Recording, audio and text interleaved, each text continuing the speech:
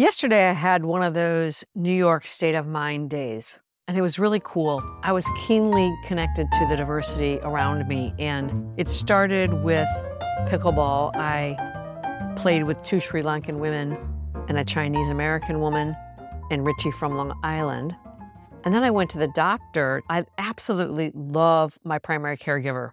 I don't even know how I found them or how I chose them, but they're all Russians. And when I say Russians, I say that loosely. I'm a little bit ignorant about the Federation of Russian countries, quite frankly. All I know is that when I walk into the office there, all of the staff is speaking Russian and most of the patients are Russian. It's really kind of cool. Anyway, as I was walking home from the doctor's office, I was just so aware of, like I said, the diversity around me, the Russians in the office, and even like the woman that drew my blood was a heavily tattooed trans woman. And as I'm walking up Lexington Avenue, I hear some woman screaming on the phone in a language that I have no idea what it is. Then I went to my new nail salon, and I would say like 90% of the women working there are all from Colombia. It's really cool. I speak Spanish, so I speak to them in Spanish, and I get tidbits about, who's sisters, how they got there, who referred who. It's got a really good vibe because so many of them are speaking the same language, kind of like in the doctor's office. And somewhere in there, I was thinking yesterday about an experience I had 6 months ago at my old nail salon. When I got there, I was disappointed to learn that my usual gal, Maria, was pregnant and out for a couple months. So I got assigned to another woman, and my heart dropped when they put me in front of her because I had heard two people complain about her. She had hurt them or something, and she wasn't a very friendly person. She didn't smile, and I don't know. I don't need to be friends with the person who's doing my nails, but I didn't want to be with her. And I made the decision that I was going to kill her with kindness because I didn't want her to hurt me, right? But here's what happened. Well, let me just say, before I go any further, I didn't know what country she was from. I just knew she was a Latina and Spanish speaking. And by the time I left, I knew that she was Mexican. I knew she had one child. I knew she had 4 brothers and sisters.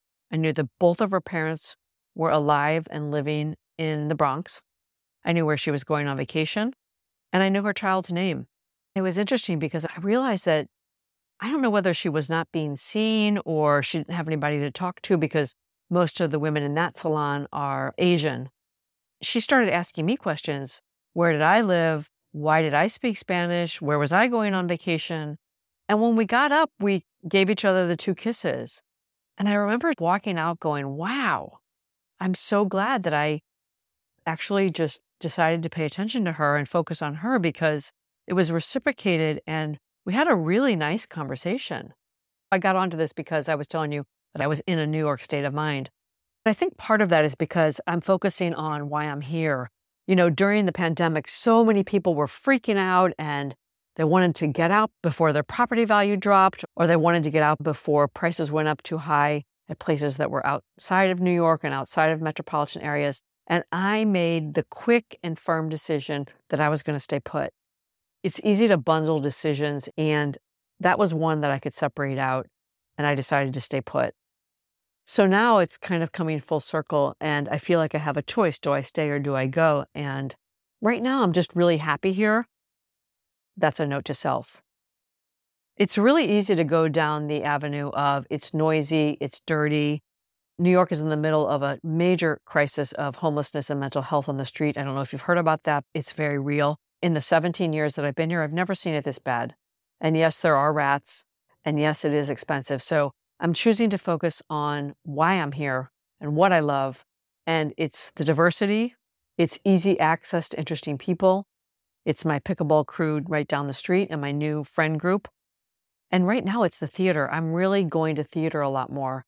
The fact that we can go to live events now is super exciting. And I bought tickets to like 6 different things over the next 3 months. It just made me remember that it's so much better to focus on what you love instead of what you don't love. Focus on what you want instead of what you don't like. Focus on what's working instead of what's not working. I'm saying that to myself too. Note to self. Focus on the positive.